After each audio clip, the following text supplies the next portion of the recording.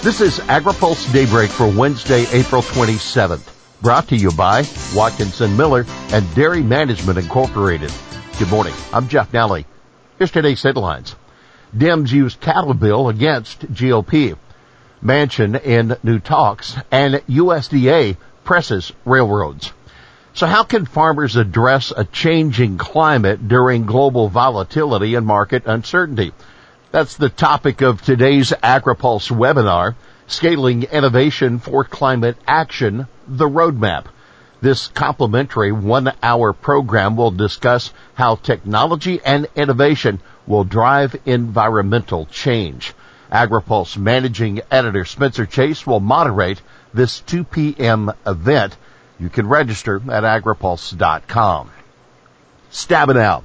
Dems talking on meat packers. Inflation. Democrats struggling to deal with voter concerns about inflation are using the cattle markets reform bill to make the case that corporate CEOs are to blame for rising prices.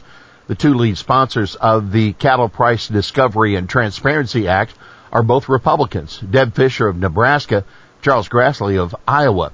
Their bill, which would impose cash trade mandates on meat packers, would, quote, help our ranchers get a fair price while consumers are not gouged at the supermarket, said Senate Ag Committee Chairwoman Debbie Stabenow, speaking at the weekly Democratic Leadership News Conference yesterday.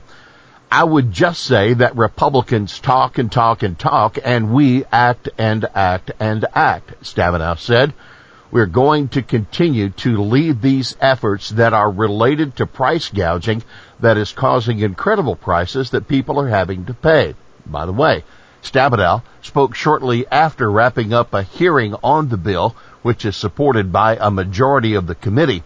Stabenow hasn't announced plans for a committee vote on the measure. Take note.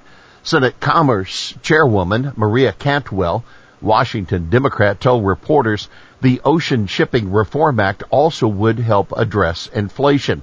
The Senate passed its version of OSRA by unanimous consent earlier this month. Shipping costs have accelerated greatly and raised costs on average Americans, she said. Now looking ahead, the House Ag Committee will question executives of the 4 largest beef packers today. Tyson Foods CEO Donnie King will tell the panel that straightforward market forces, namely available supply and demand, are driving beef prices. For more on the Fischer-Grassley bill as well as prospects for the OSRA being implemented once passed, you can read our weekly AgriPulse newsletter. We'll have more AgriPulse Daybreak after this.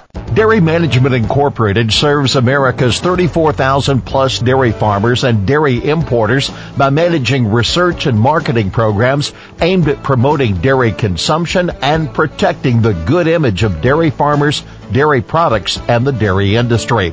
Funded entirely by dairy farmers, DMI has distinguished itself as a strategic consultant and valuable resource to businesses and organizations in the food and beverage sector that seek to increase sales and raise their image through the innovative use of dairy and dairy ingredients. Welcome back to AgriPulse Daybreak. Manchin discusses possible bipartisan climate measure. Senator Joe Manchin, a West Virginia Democrat, has held talks this week with a group of lawmakers to provide the possibility of a bipartisan energy bill that might include elements of President Biden's Build Back Better bill. It's not clear at all whether Manchin's latest effort has any legs. Also uncertain is whether it could include the ag provisions that were in the Build Back Better bill. They include substantial new funding for Farm Bill conservation programs.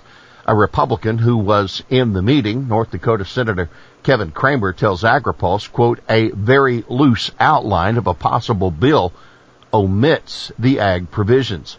Cramer says they're better left to the next farm bill, although that begs the question of where the funding would come from. I'm not much interested in a big comprehensive Build Back Better bill that tries to combine all kinds of things with basically a Green New Deal, Cramer said. USDA raises concern about rail fertilizer shipments. Farmers are paying high prices for fertilizer, but it's also becoming increasingly difficult to even secure input shipments because of the unreliability of rail service.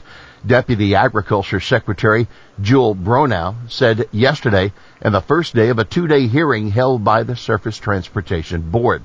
Union Pacific recently announced a cutback in the number of cars it has online, and we've heard reports that the railroad has asked fertilizer shippers to reduce their volume by 20%, she said. But a spokeswoman from the Fertilizer Institute tells AgriPulse that individual companies have reached deals with Union Pacific to avoid the reduction in deliveries. STB board member probes on intimidation.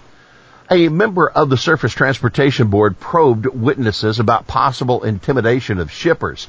Board member Robert Primus wanted to know whether intimidation contributed to low turnout from shippers at the hearing. Justin Lochim, Senior Director for Government Affairs at the Fertilizer Institute, said in a non-competitive market, rail shippers sometimes have to stand behind the curtain to protect relationships with the rail carriers. Lochim said after TFI sent a letter on rail services to the STB, the rail carrier called every one of TFI's clients and asked why they didn't go to the rail service first.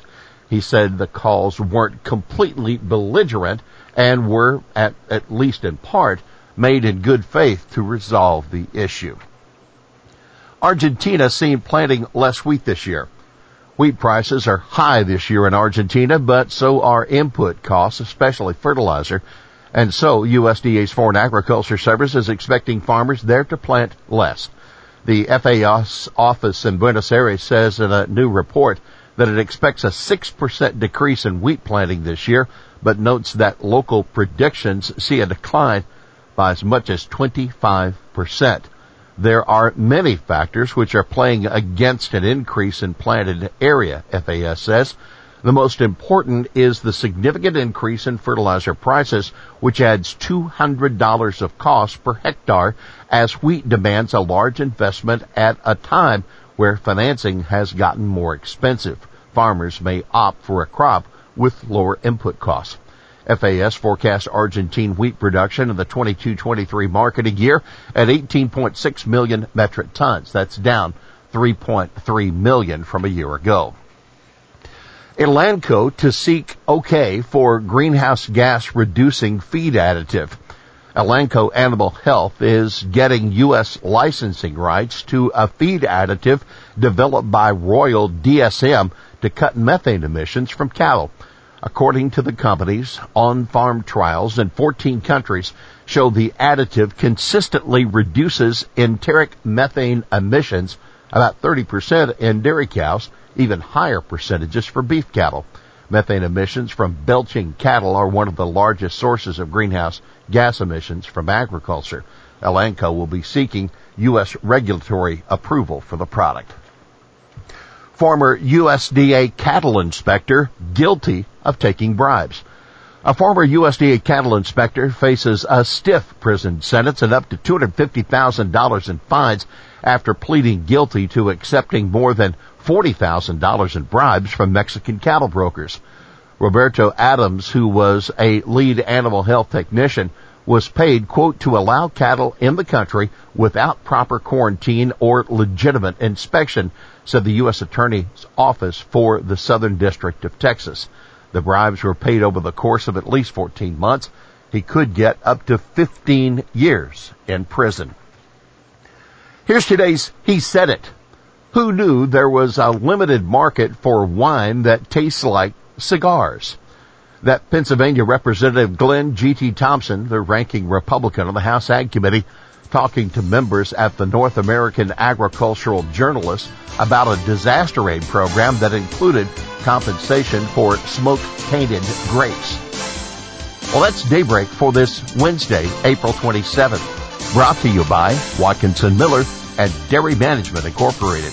For the latest news out of Washington, D.C., visit agripulse.com. For AgriPulse Daybreak, I'm Jeff Nally.